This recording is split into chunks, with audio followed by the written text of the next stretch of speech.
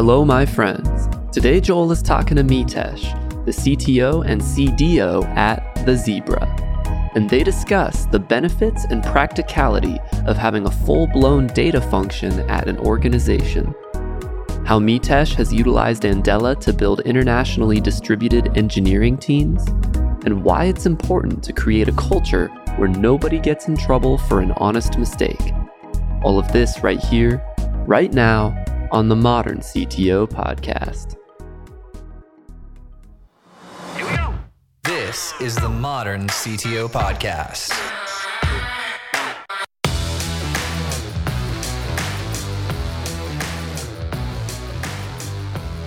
There he is. Hey, man. Good to see you again. Good to see you. You're the man of the hour, my friend. How do you feel? Feel great. I'm excited.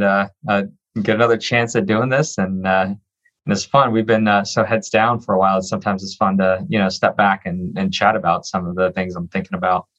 Yeah. So what's been going on since we hung out in Austin?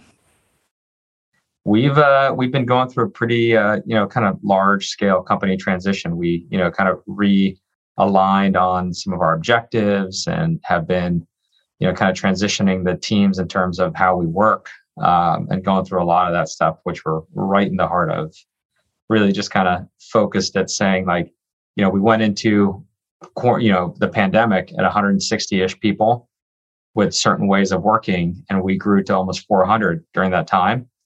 And when we got, we had tremendous growth, but now operating and running and executing at a 400-person company versus 160 with a hybrid workforce with, more people that have joined during the pandemic than we had before.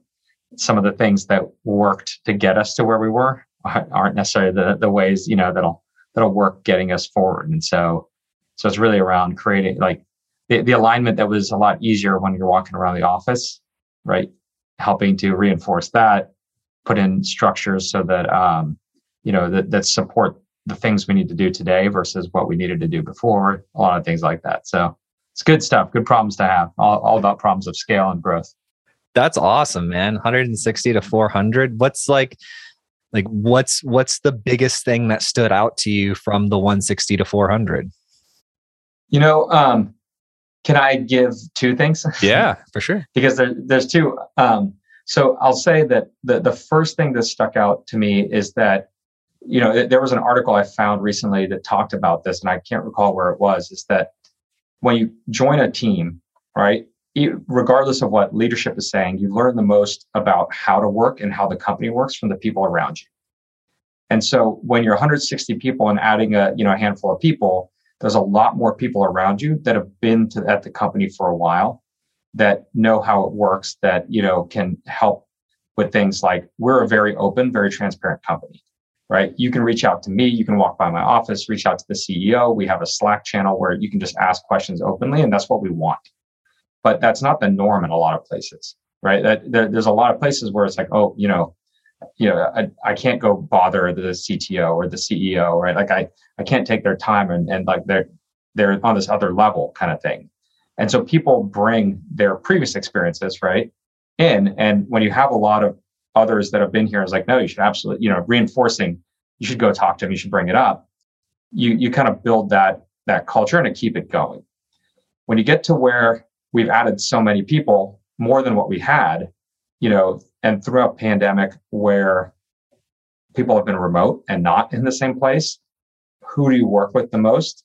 More likely than not, you're working with people who haven't been here that long, who didn't come up with that, right? So you're not getting that positive reinforcement or that direction around preserving the ways we work, right? Which was so critical.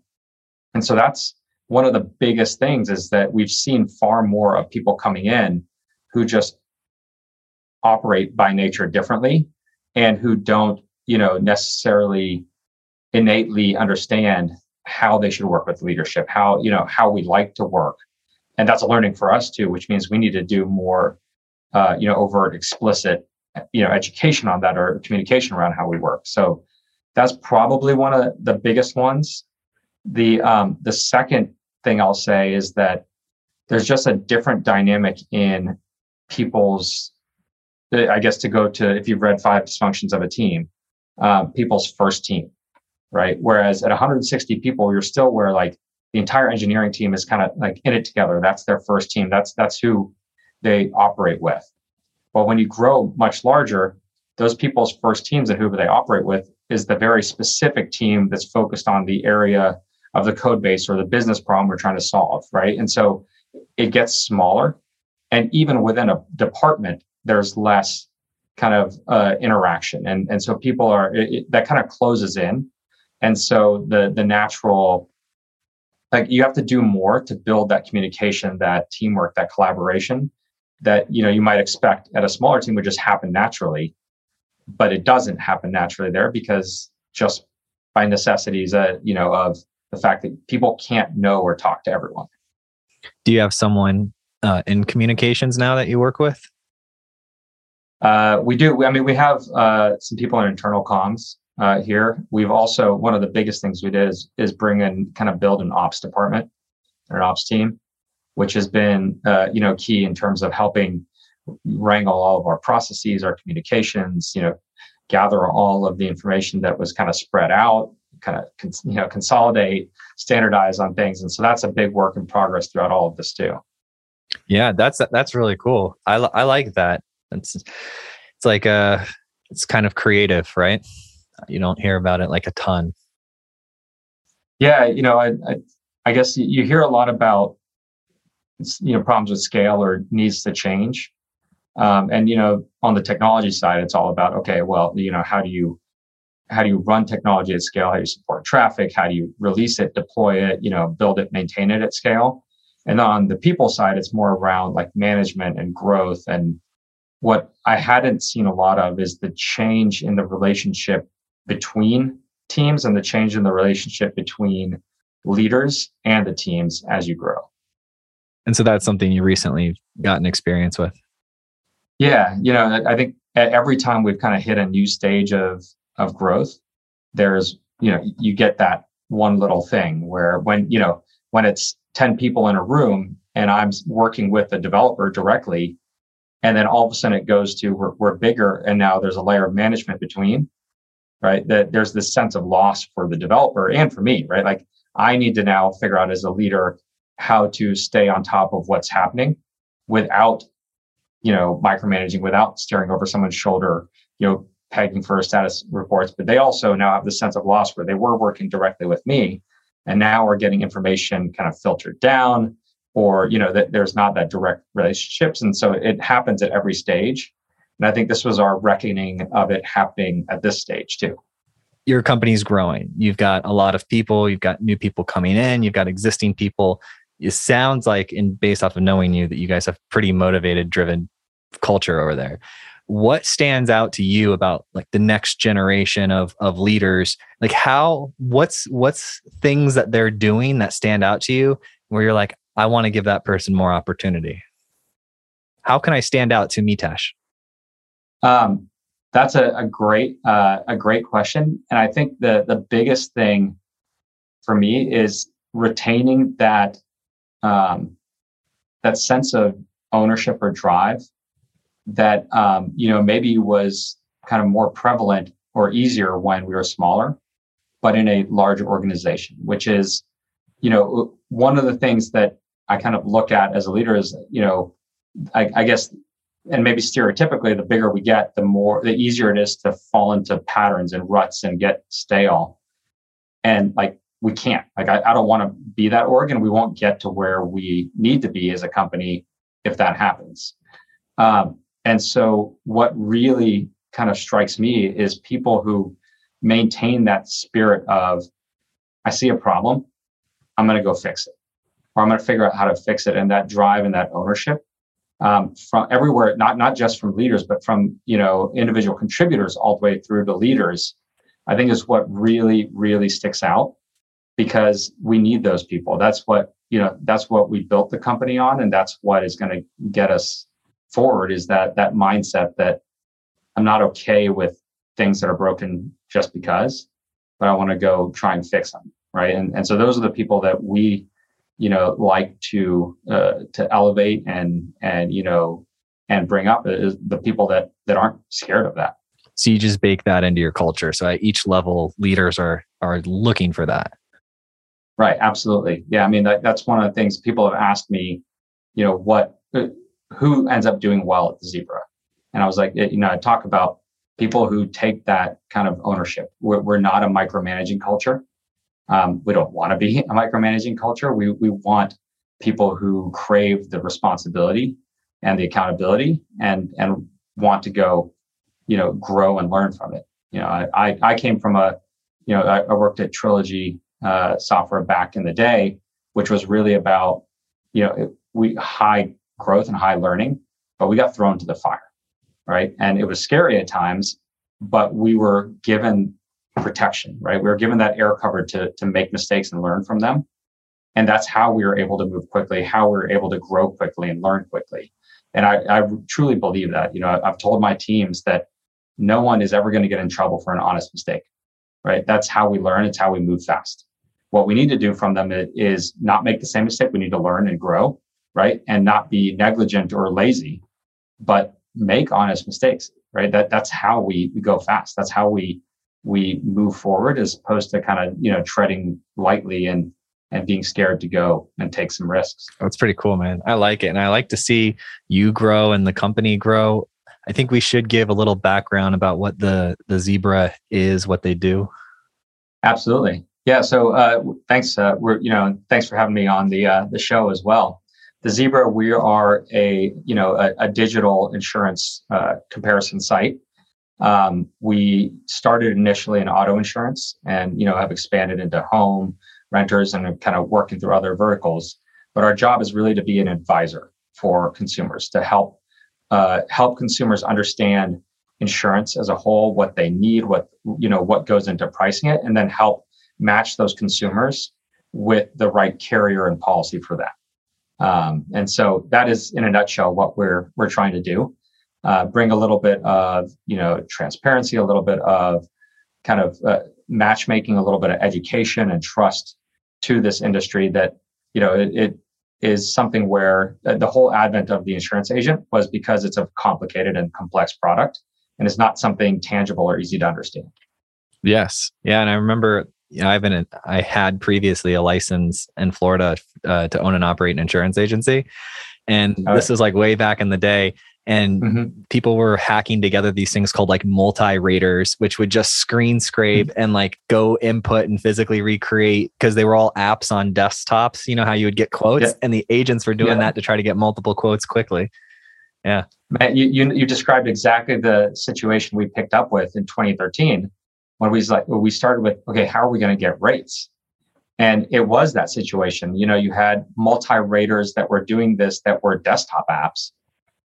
Insurance carriers who hadn't invested in building APIs, the ones that did have APIs were based on standards, which were more like suggestions. They were so old school APIs, not JSON, not modern, REST APIs or anything else, right? And then on top of that, there was this hesitancy to price transparency where, carriers didn't want to be commoditized. They didn't want to be what they called spreadsheeted. And had seen it happen like in the UK, in other parts of Europe, in South America. And, you have carriers who have invested a lot of time and money in building their brands and their differentiation that, saw price transparency as completely opposite to that, right? So that's what you described is actually right where what the state of the tech and industry was when we started. So is that you guys don't actually write insurance yourself, correct? Correct. It's more like there's like a Policy Genius thing. I don't think they're a competitor. They do it for like life insurance, right? The Policy Genius is actually very similar. Like they are, they're a friend of me in the sense that they're in life insurance, but they do a very similar thing to what we do. We just operate in different verticals. But they're also a licensed agent or, broker, just like us. We're a licensed agent and broker. We both have call centers. We just, have started and focused on different lines of insurance. So is it like an app? Can I download a Zebra app? Or is it a website? No app. And it is a website. It's, desktop and mobile. And, we thought about the app and, we looked at it and said, this is something that while we want people to shop when it's the right job, like that, there's not a whole lot of like, I'm going to check this every day, right? Like, how many people you shop for insurance when something happens, right? When something changes in your life, when your policy renews, when prices go up. But that's a periodic thing. It's not a consistent thing that you're going to do daily, weekly. You do it every 6 months, every 12 months, right? Something like that. And so, in looking at it, we're like, at some point, perhaps an app makes sense. Not right now. Yeah, that's funny because the large part of my career was just building apps, like apps. And for the longest time when I did this, leadership company and it was leadership software, people were asking me, "Oh, are you going to do an app? You're going to do an app?" And I'm like, "No, because it's not functional for the end user. Like, the last thing you want to do is make a group of executives go download an app to take leadership training." I was like, it should just come to them, like cracking the lobster, for the customer. It should just arrive right to them in the most easy way with auth links and everything. But yeah, I like it. And then I was also thinking, I was like, well, you could probably like store the insurance cards in there or something, but then that would somewhat blur the line between like who you are and what you're doing, right? Well, when we talk about like where we want to go as a company, right, our whole goal is to be an advisor for these consumers. And if you think about, if you walked into Joe's, insurance shop on the street, they know about you. They know what drives you, what your family is like, what your needs are, but they also know what policies you have. And so ultimately what we want to do is bring that online to where there is this notion of like a digital wallet, or where you can have all your insurance cards and your policies in one spot and see them. And that's when I think a mobile app makes sense, right? Where I can pull it up. And, when we get to the point where, obviously we have to do a good job of educating people that we're not the insurer, right? What we're doing is helping bring it all together. But that's where I think there's value, is like one touch, here are all my policies, right? And here's how I do, if I need to make changes or learn something about it, maybe that's not directly through us. Maybe it's contacting the carrier. Maybe it is calling us, right? But all that stuff's right at your fingertips. I was like, that in my mind is where we can have a ton of value. But like, I'm just personally curious because I know exactly what you were talking about with the SOAP stuff, and everybody was so disjointed, and it's almost as if they intentionally like defunded their own API teams so that people wouldn't do this. Yep. Where is it at today? Is it accessible, or how do you guys interface with these companies? It's far more accessible now, and it's because there was enough traction and enough push for price transparency, enough kind of motion in the industry to where carriers finally realize we have to do this or we're going to lose out on market share, right? And that's where it started shifting. And so carriers invested in some of the APIs, at least for part of the experience, right? Which is in general for auto, and for a lot of these, there's one API call for what's called an estimated quote, or rate estimate. Then you get a second one for a bindable quote or policy. And then the third call is for payment and binding the policy, right? And so like that's a generalization, but that's kind of what it is. And in general, companies had invested in that first one, the estimate, and sometimes the first and second one, but not as much in the binding and documents and policy. But that's slowly starting to shift. And so we're seeing more and more of that stuff happen, more and more technology companies coming in to help be the kind of plumbing and the middlemen there. And so the technology hurdles are less than they were, almost 9 years ago. But what still remains kind of the biggest, hurdle to someone coming in are the relationships with the carriers, which is, you can integrate the technology all you want, but if you don't have the relationship with the carriers, you haven't proven the value, you haven't proven it, then you can't do anything with the APIs, right? Because you still have to be appointed. You still have to have, budget and the relationships and that proven track record of kind of matching high quality, consumers with those policies, them retaining, et cetera. And so that's probably still the biggest barrier to entry for someone trying to do this is building that set of relationships. Yeah, it's tough. And I remember going around doing that in real estate. There was like 930 different MLSs and you had to go around to all of them to connect them. Yeah. Yeah. So when you went from 160 to 400, was most of that customer success or customer service or engineering? Yeah, I'd say there was a big chunk that was engineering, data, product, and then we definitely added to our sales team and agency, and then added some to the marketing team and other parts. We built up the ops org, as I mentioned. So there was some spread out throughout the company, but a big chunk was engineering and data. That's exciting, man. I want to. Was your podcast related to the Zebra engineering team, or is it just something else that you were doing? The Tesh on Tap. Tesh on Tap, yeah. Yeah. No, so it was actually related. It was a few different things. It was related to engineering, but part of it was, during the pandemic, we're like, okay, what can we do that's interesting, and that, I have a network of a lot of leaders around town, but around the U.S. that I've worked with, or even beyond the U.S. It's like, can we just have some interesting conversations about topics that are relevant right now? And it was kind of to tie it to things that we were doing, as engineering at the time. But, right around last summer, it was a lot about diversity in hiring, and the challenges we were facing hiring, but also diversity in general.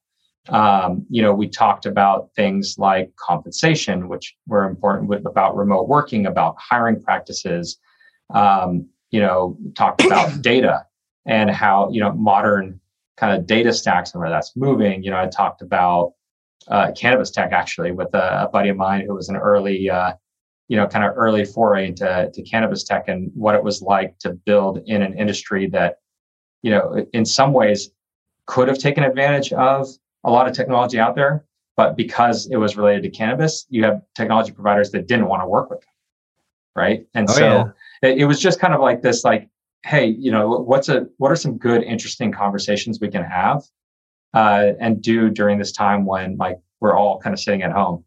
Oh yeah, I remember, like, early on in the show, like in the first 50 episodes or so, I had someone on. I think his name was Roger, and he did. That was Roger. Roger's my buddy. Roger Bando. Yeah. Okay, so he did we were talking about that because he did the payments. It was a POS system, right? Yeah, and Maker Technologies. Yeah. Dude. So Roger and I went to college together, and we were a year apart. We were good friends. Oh, dude, that's crazy. You know what's even weirder is, like, I type notes while we talk so I don't forget things.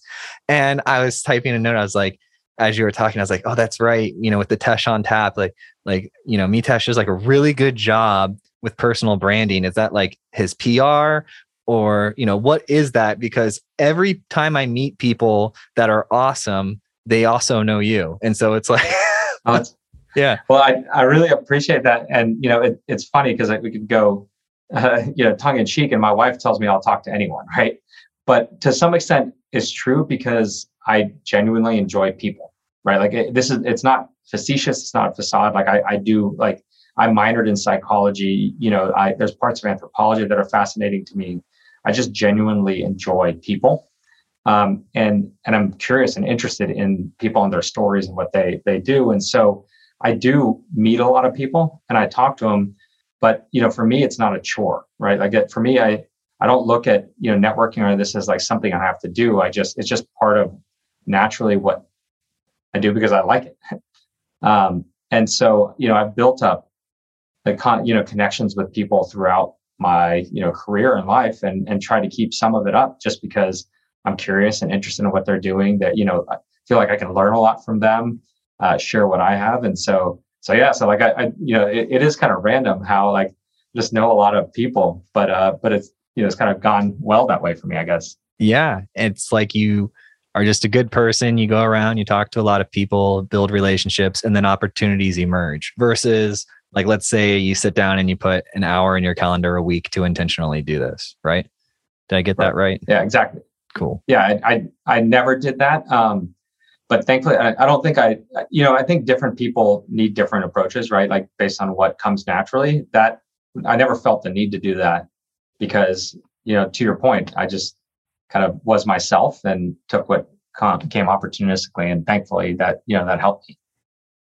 Yeah, dude, I want to talk about Andela. Can we talk about Andela? Let's talk about Andela. So you were the first time that I heard. I wonder if we can even dig up that old episode.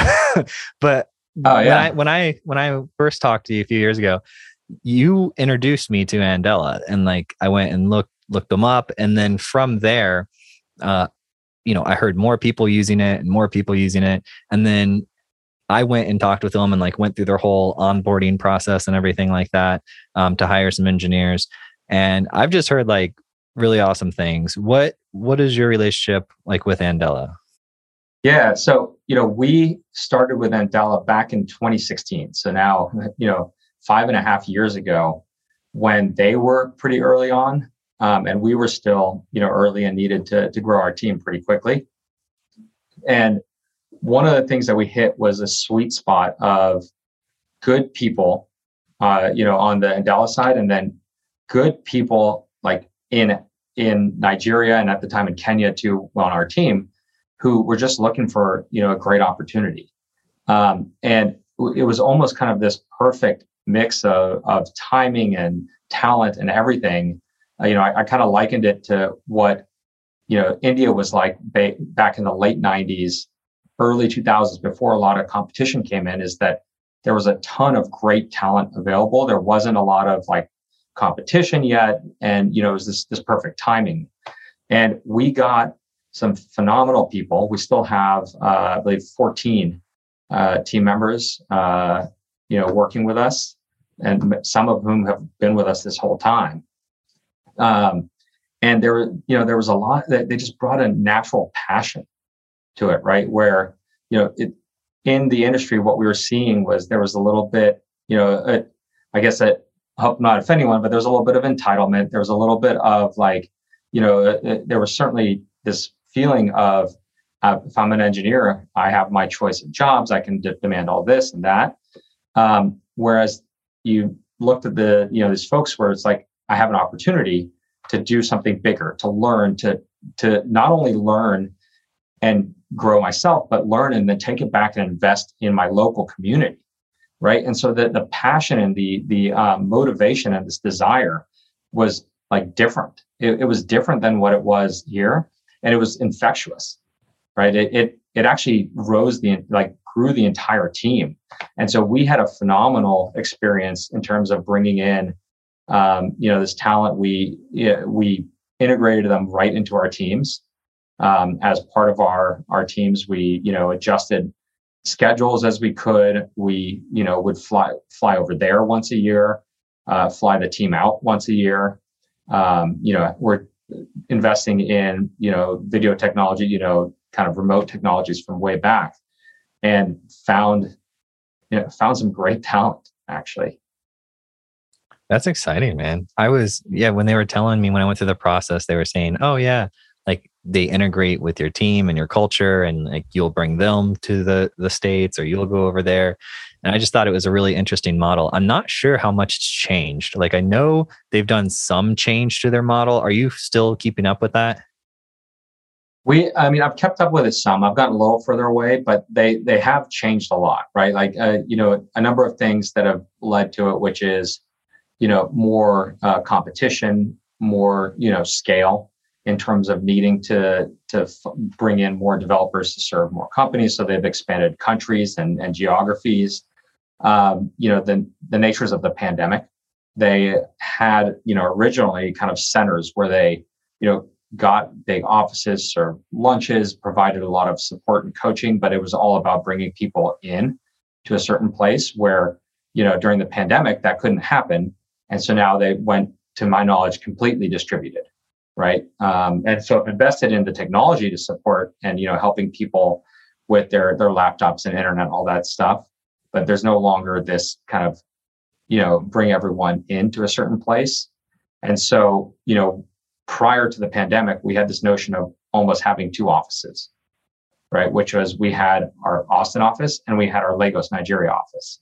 And even in the office in Lagos, there was kind of like a bullpen area where our entire team there sat together. So it really did feel like two offices, not like Austin and a bunch of people, And so that's shifted some, which has also, I think, made it hard, different for new team members joining on, right? Like the ones that experience that retain a lot of that collaboration, cohesiveness kind of innately, versus the ones that, people that are coming on after that. And so I think a lot of that has changed in terms of, if we were to start with Andela today versus back then, I think the experience would be different, right? I still firmly believe that what's kept the 14 people, why we've had such success, is that it really does come down to people, right? And their original mission of kind of brilliance or talent is distributed and opportunity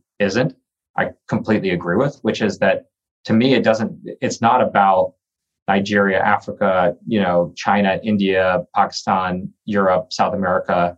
It's not about like, is it this company or that company? It really is about the people, right? And there are great people everywhere. And it's just a matter of that opportunity, about connecting them. And then, you can do it really just boils all down to the people. I love it. Yeah, you're right. You can find great people pretty much anywhere. That's one of the interesting things when I started to travel internationally was how similar all like humans are. There's definitely like some little things like, we got some different food. There's some, different ways that we go about our day, but 80+% of it is like, we're the same. Right. Exactly. And, it's funny because you go to other cultures or I watch, a lot of travel shows or food shows, and you're like, you see people in other cultures and you're like, you know what? Everyone has their own, like, I know someone like that, but over here, right? And like, I know there's just commonisms where you're like, we are all people, we are all humans, and, and have the same basic needs, desires, drives, and just have different traditions and customs and food and backgrounds. Yeah. And work ethics too. I got to be honest with you. Different cultures have different work ethics. I completely agree. And I think a lot of it just comes down to that's your culture, but also what you faced in terms of growing up, and like what challenges you faced, what obstacles you had to overcome. I think, in my mind, drives a lot of your work ethic too. Oh, for sure. I watched this whole documentary on like Japan being so advanced and being such workaholics to the point where they have a word in their language for when you die working at your desk. I've heard of this. I can't remember what it's called, but I read something about that. Yeah, I always butcher it or forget it. But yeah, when I read that, I was like, oh, that's interesting. Why? And it was apparently because like after the like Hiroshima, I think is what it was. Mm-hmm. They worked so fervently to rebuild that, and then that never stopped.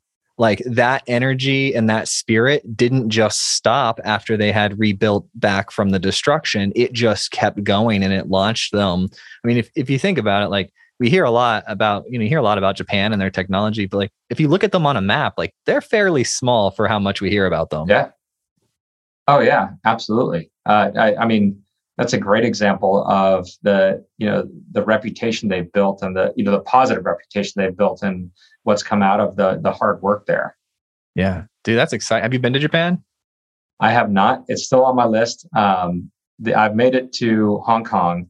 I've been to India a ton of times, but I still want to go to a lot of Southeast Asia and East Asia there.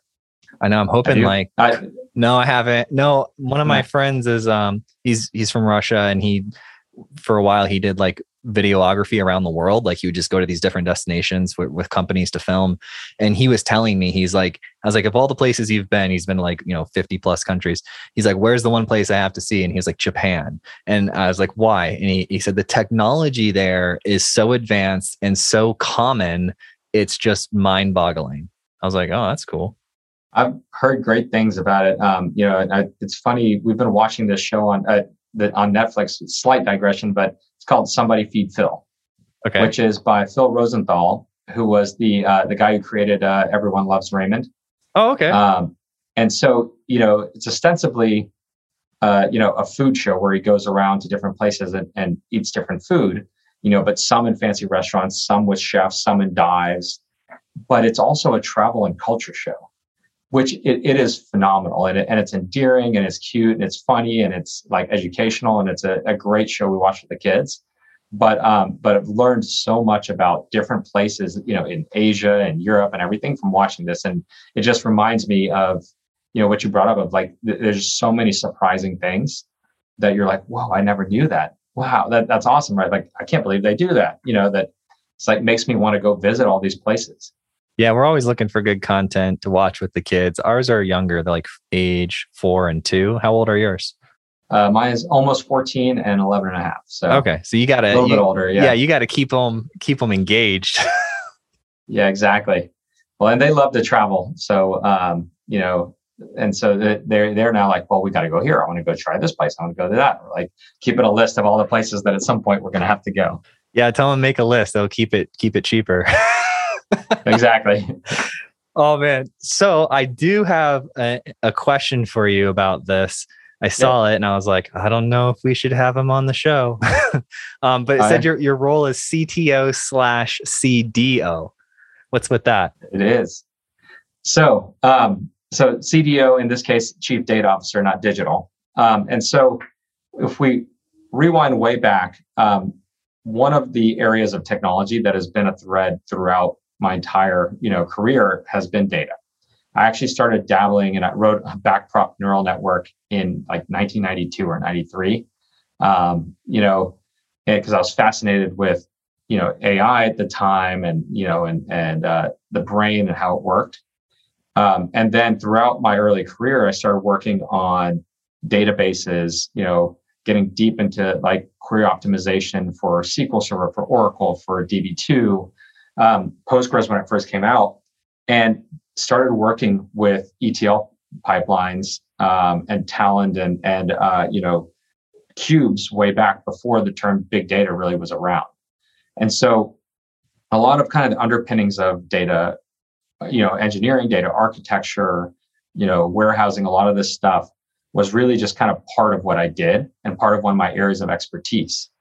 And so, coming into the Zebra, I knew that data was going to be critical, right? We're going to have access to competitive data. We're going to be consumer scale. It was going to be a big part of who we were, both for how we make decisions, but also how we serve consumers better and carriers better. And so I just kind of ran a lot of our data strategy in terms of us. We built our own, event pipeline, our warehouse, our BI tools, and it was all part of engineering. What happened, as we grew is that, that was part of engineering, and then data science became part of engineering. But our, analysts were completely distributed. They were hired by the teams. We didn't have any governance or data stewardship. We didn't have any kind of cohesive leadership and kind of strategy or vision around it. And, early last year, we realized in order to truly, realize the potential of the data and get it, we needed to kind of centralize it. And it needed to be from the leadership level all the way down. And so in looking at it, in terms of who had the most experience, who, I clearly have loved data. We said that this is very heavily and closely tied to technology, but it's not the same as engineering.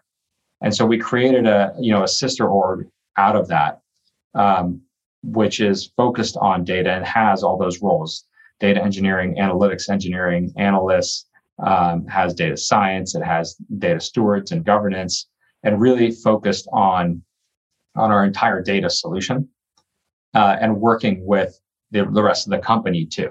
And so that's, really when I kind of took on both roles of Chief Technology Officer and Chief Data Officer. Do you get 2 paychecks? I wish. It would be fantastic. We should talk to somebody about that. Yeah. I'm going to take a note here. I'm going to go, back to our CEO. I was like, hey, you know what? I think maybe it's time for multiple paychecks here. Yeah. Just tell him I said so. No, okay. He'll be like, I don't care. So I'm curious though, like, first of all, I didn't know that about you. So that's awesome. But I'm curious about how that plays out, like functionally day to day. So I'm just going to ask a couple weird questions maybe. And so you've got this data team, they're in charge of data. Like how how did they get to do their job, but over here in engineering, we're adding a new feature and I need to add a new column right to the database. How do they work together or separate responsibilities? Yeah, I mean, that's a good question. And so I guess it comes down to the separation is not on the like database layer for runtime, right? So the product engineering teams they maintain their own data and their databases and runtime stuff. But the translation or the difference really comes down into schemas and events, right? And so the layer is really around, we want to track, much like you might do with Google Analytics or with a segment or whatever, like events around what happened, what a user did, what we learned about a user, what transactions, cost information. And we have, we built a support for schemas and schema validation. And so, they really kind of collaborate on what these schemas are, release them, and then it's up to the product engineering teams to fire those events that then go into our data pipelines, get pulled in, and then the data team takes over in terms of aggregating it, modeling it to make it available for data science, for analytics, for business intelligence, and then in our BI tools as well, right? And so that kind of event pipeline and the data there is really that the separation or the line or the interface there. And so it's less of the, I own the database versus this, but more around our data warehouse and events and that stuff, that the separation happens. Yeah, that makes sense. I found Segment a few years ago, and when I did, I was like, ooh, this is really, really interesting. Yeah, we looked at it and then we were like, they do a lot of great things. And at the time we were also like, I don't think we can afford them. And this is important for us. So let's go, let's go build what we need. Oh yeah. They were the first, like my experience was they were how I learned about that type of model, because now there's hundreds of companies that do it. Right. But I had never seen it before. And when I first saw it with Segment, I was like, this is so neat. And you're right. It wasn't cheap. Yeah. Yeah. Well, and there's so much that we can do off of it in the future too. That's not just analytics. And where we're moving to is you can do a whole lot of real-time decisioning. You can build models to support runtime data science, like personalization and things like that, where through that event pipeline we can understand, is this the first time someone's come to the site? Have they been there before? Did they get stuck somewhere? Can we provide personalized education or messaging around that? Do we, based on what we know about a consumer, can we give them specific options, right? Can we show them more or less information based on, what we have learned or know about them? But a lot of that time, like you need that information instantly, right? You need to understand what happened before. And so, getting these events, processing them, building that architecture to support that's one of the most interesting, things we have kind of going on right now. Yeah, it sounds like the data department, for lack of a better term, they seem to interface with the entire organization, because I would have to be talking to marketing if I'm going to be changing stuff on the site and like copy and things like that. How do ideas like bubble up and propagate? Like how do they come about?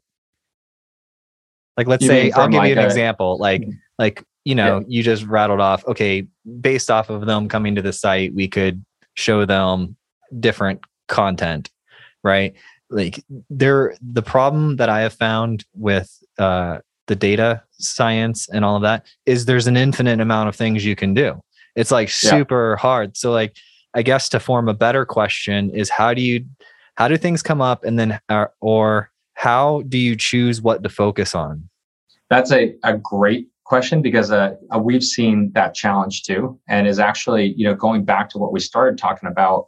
One of the things we're looking to address with this transformation is, we've started to, we still have our data science team as a team, but we've also now, as we've aligned to OKRs and objectives, we've embedded data scientists with some of the product development teams. And they're focused not on initiatives, but on achieving certain objectives and key results. And then, that's where the team now and what they, their like all the smart people we've hired get to help figure out of what are some ideas and how best might we go solve those things, right? Like how might we hit this target? How might we better serve our customers? And that's where I think we elevate or provide the opportunity for our data scientists to say, hey, we might be able to do this, or, here are some ideas of, how we might personalize or, work through that. Whereas it's not, sometimes it can be so distant or separated, to your point, that it's hard to make progress or get that, right at the forefront of product development. What is data mesh? So data mesh, it's one of my favorite topics in data right now. And I guess you look at it, where data has come, right? As a modern organization, you've kind of gotten to where you're like, okay, we have all these roles, this like what we understand a lot more about it, but it's been centralized, right? Centralized is great in terms of consistency, standards, knowledge share, knowledge, et cetera, but it doesn't scale well. And we're facing a similar problem to what engineering faced when, microservices came out and domain-driven design and all this stuff is, we have a monolith in some ways.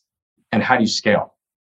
And, and data mesh is akin to that problem, what, microservices and, domain-driven design was, which is how do we provide, like build the plumbing, build the infrastructure and the pieces that require a lot of data specific knowledge centrally, but then empower and enable teams that know their domains to own the data for their domains and then piece it together in a mesh, right? And so that's really what this, this concept is about. And it, it's pretty new and in terms of figuring out in practice what works and what doesn't, what are the things we can take from engineering, what are the things that don't work the same way, but really about how do you scale modern data orgs.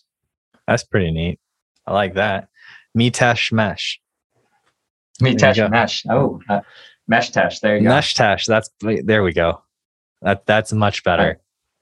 All right. What other topics did we want to get to today? Did you have anything else on your mind? No, I mean, I think the other one that kind of ties again, and this is both because of my position as CTO and CDO, is like what parallels and differences are there between site like SREs, infrastructure, site, like DevOps, site reliability engineering, and kind of support on the engineering side, and data.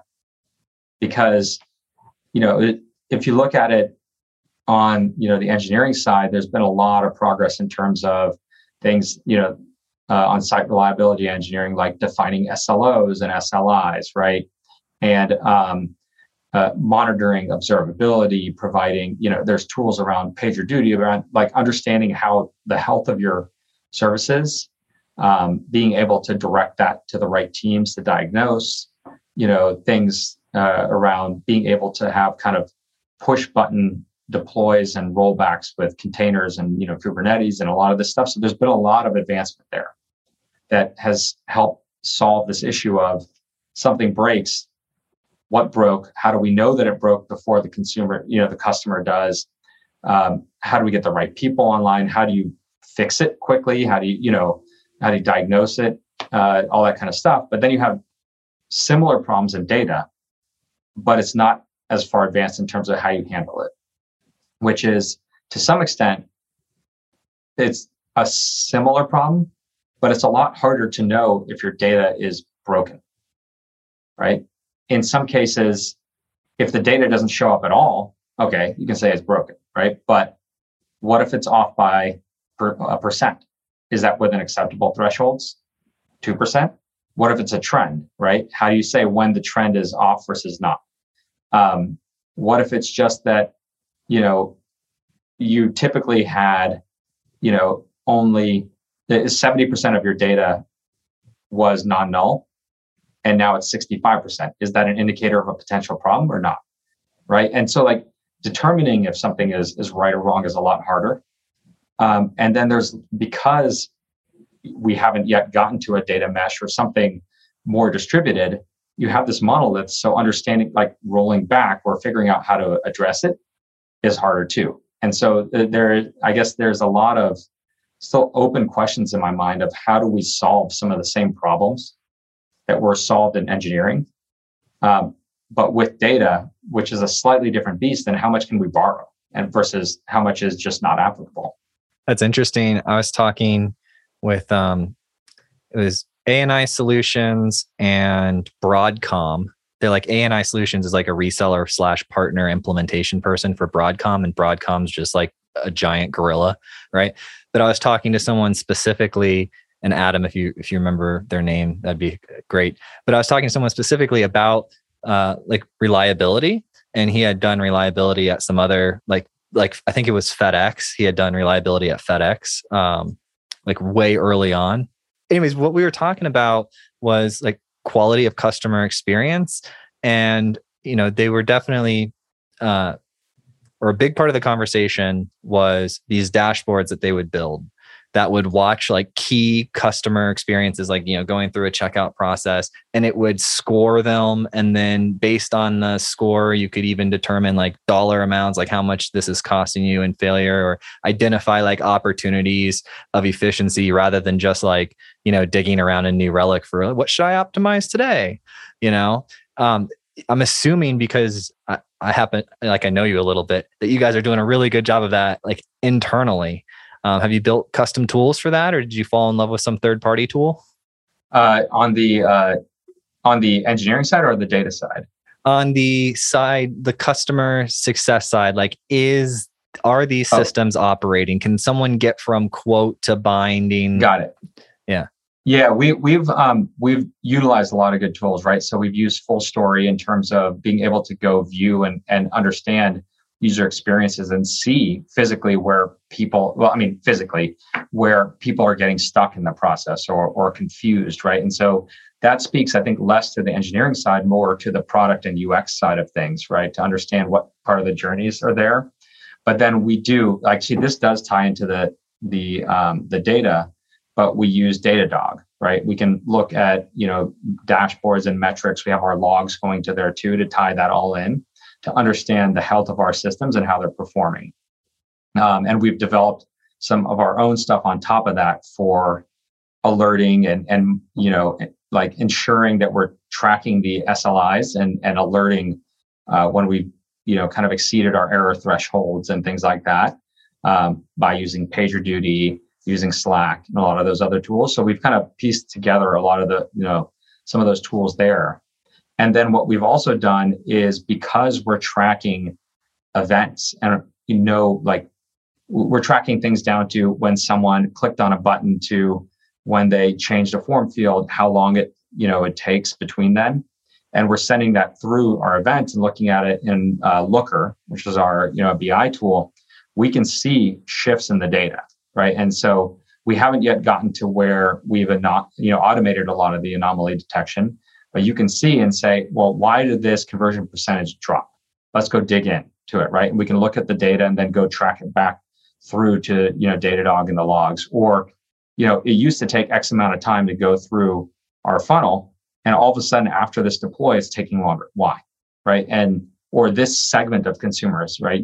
We might talk about, we'll get some consumers that come in where we get some, where the consumer's coming in from, they've already provided some information. And we want to create a good consumer experience. So we'll try to capture that information and pre-fill it so the consumer doesn't have to provide it again. And we might see something where it's like, oh, from this one, source of traffic, our conversion rate dropped. Why is that? Right. And then we'll look in, it's like, oh, this thing was getting timeouts. Right. And so we're not getting all the pre-filled information. And so we've kind of taken a lot of these tools, some of which are, kind of best in class from modern tools, and put together our own solution out of it. That's pretty neat. What do you call the team that sits around and watches that dashboard? Everybody. Everybody. The whole company. Yeah, no, I mean, to some extent, we, the dashboards, is a little bit of everybody. Where we've really matured a lot in the last year or so is we no longer on the engineering and like site and SLI and SLO side of things, we're not really like watching a lot of those dashboards as much as we're getting alerted automatically. So you've kind of figured out like the that, key things to track, and then you've set systems up to, okay. Right, exactly. And so then we've focused our SRE team on building the tools and the observability and those alerting, the mechanisms and integrations, so that the teams that own the services or those areas of the code get alerted automatically, as opposed to someone having to pay attention to it. And so, that's an area I think over the last probably almost 2 years, we've spent a lot of time on and have matured a lot on there. Yeah, you can just tell by, at all the different things you're saying that your company is definitely going from like growth to scale. Yeah, I mean, that's probably the biggest thing, right? Which is just back to, what do we need to do to get this to 1,000-person company at some point, right? Like what do we need to put in place? And at some point, watching dashboards it just doesn't scale the same way, right? Yeah. Thank you so much for listening. And if you found this episode useful, please share it with a friend or a colleague who you think would get value from it. And if you have topics that you would like to hear discussed on the podcast, either add me on LinkedIn or send me an email, joel@moderncto.io. Every time I get an email or LinkedIn message, it absolutely makes my day and inspires me to keep going.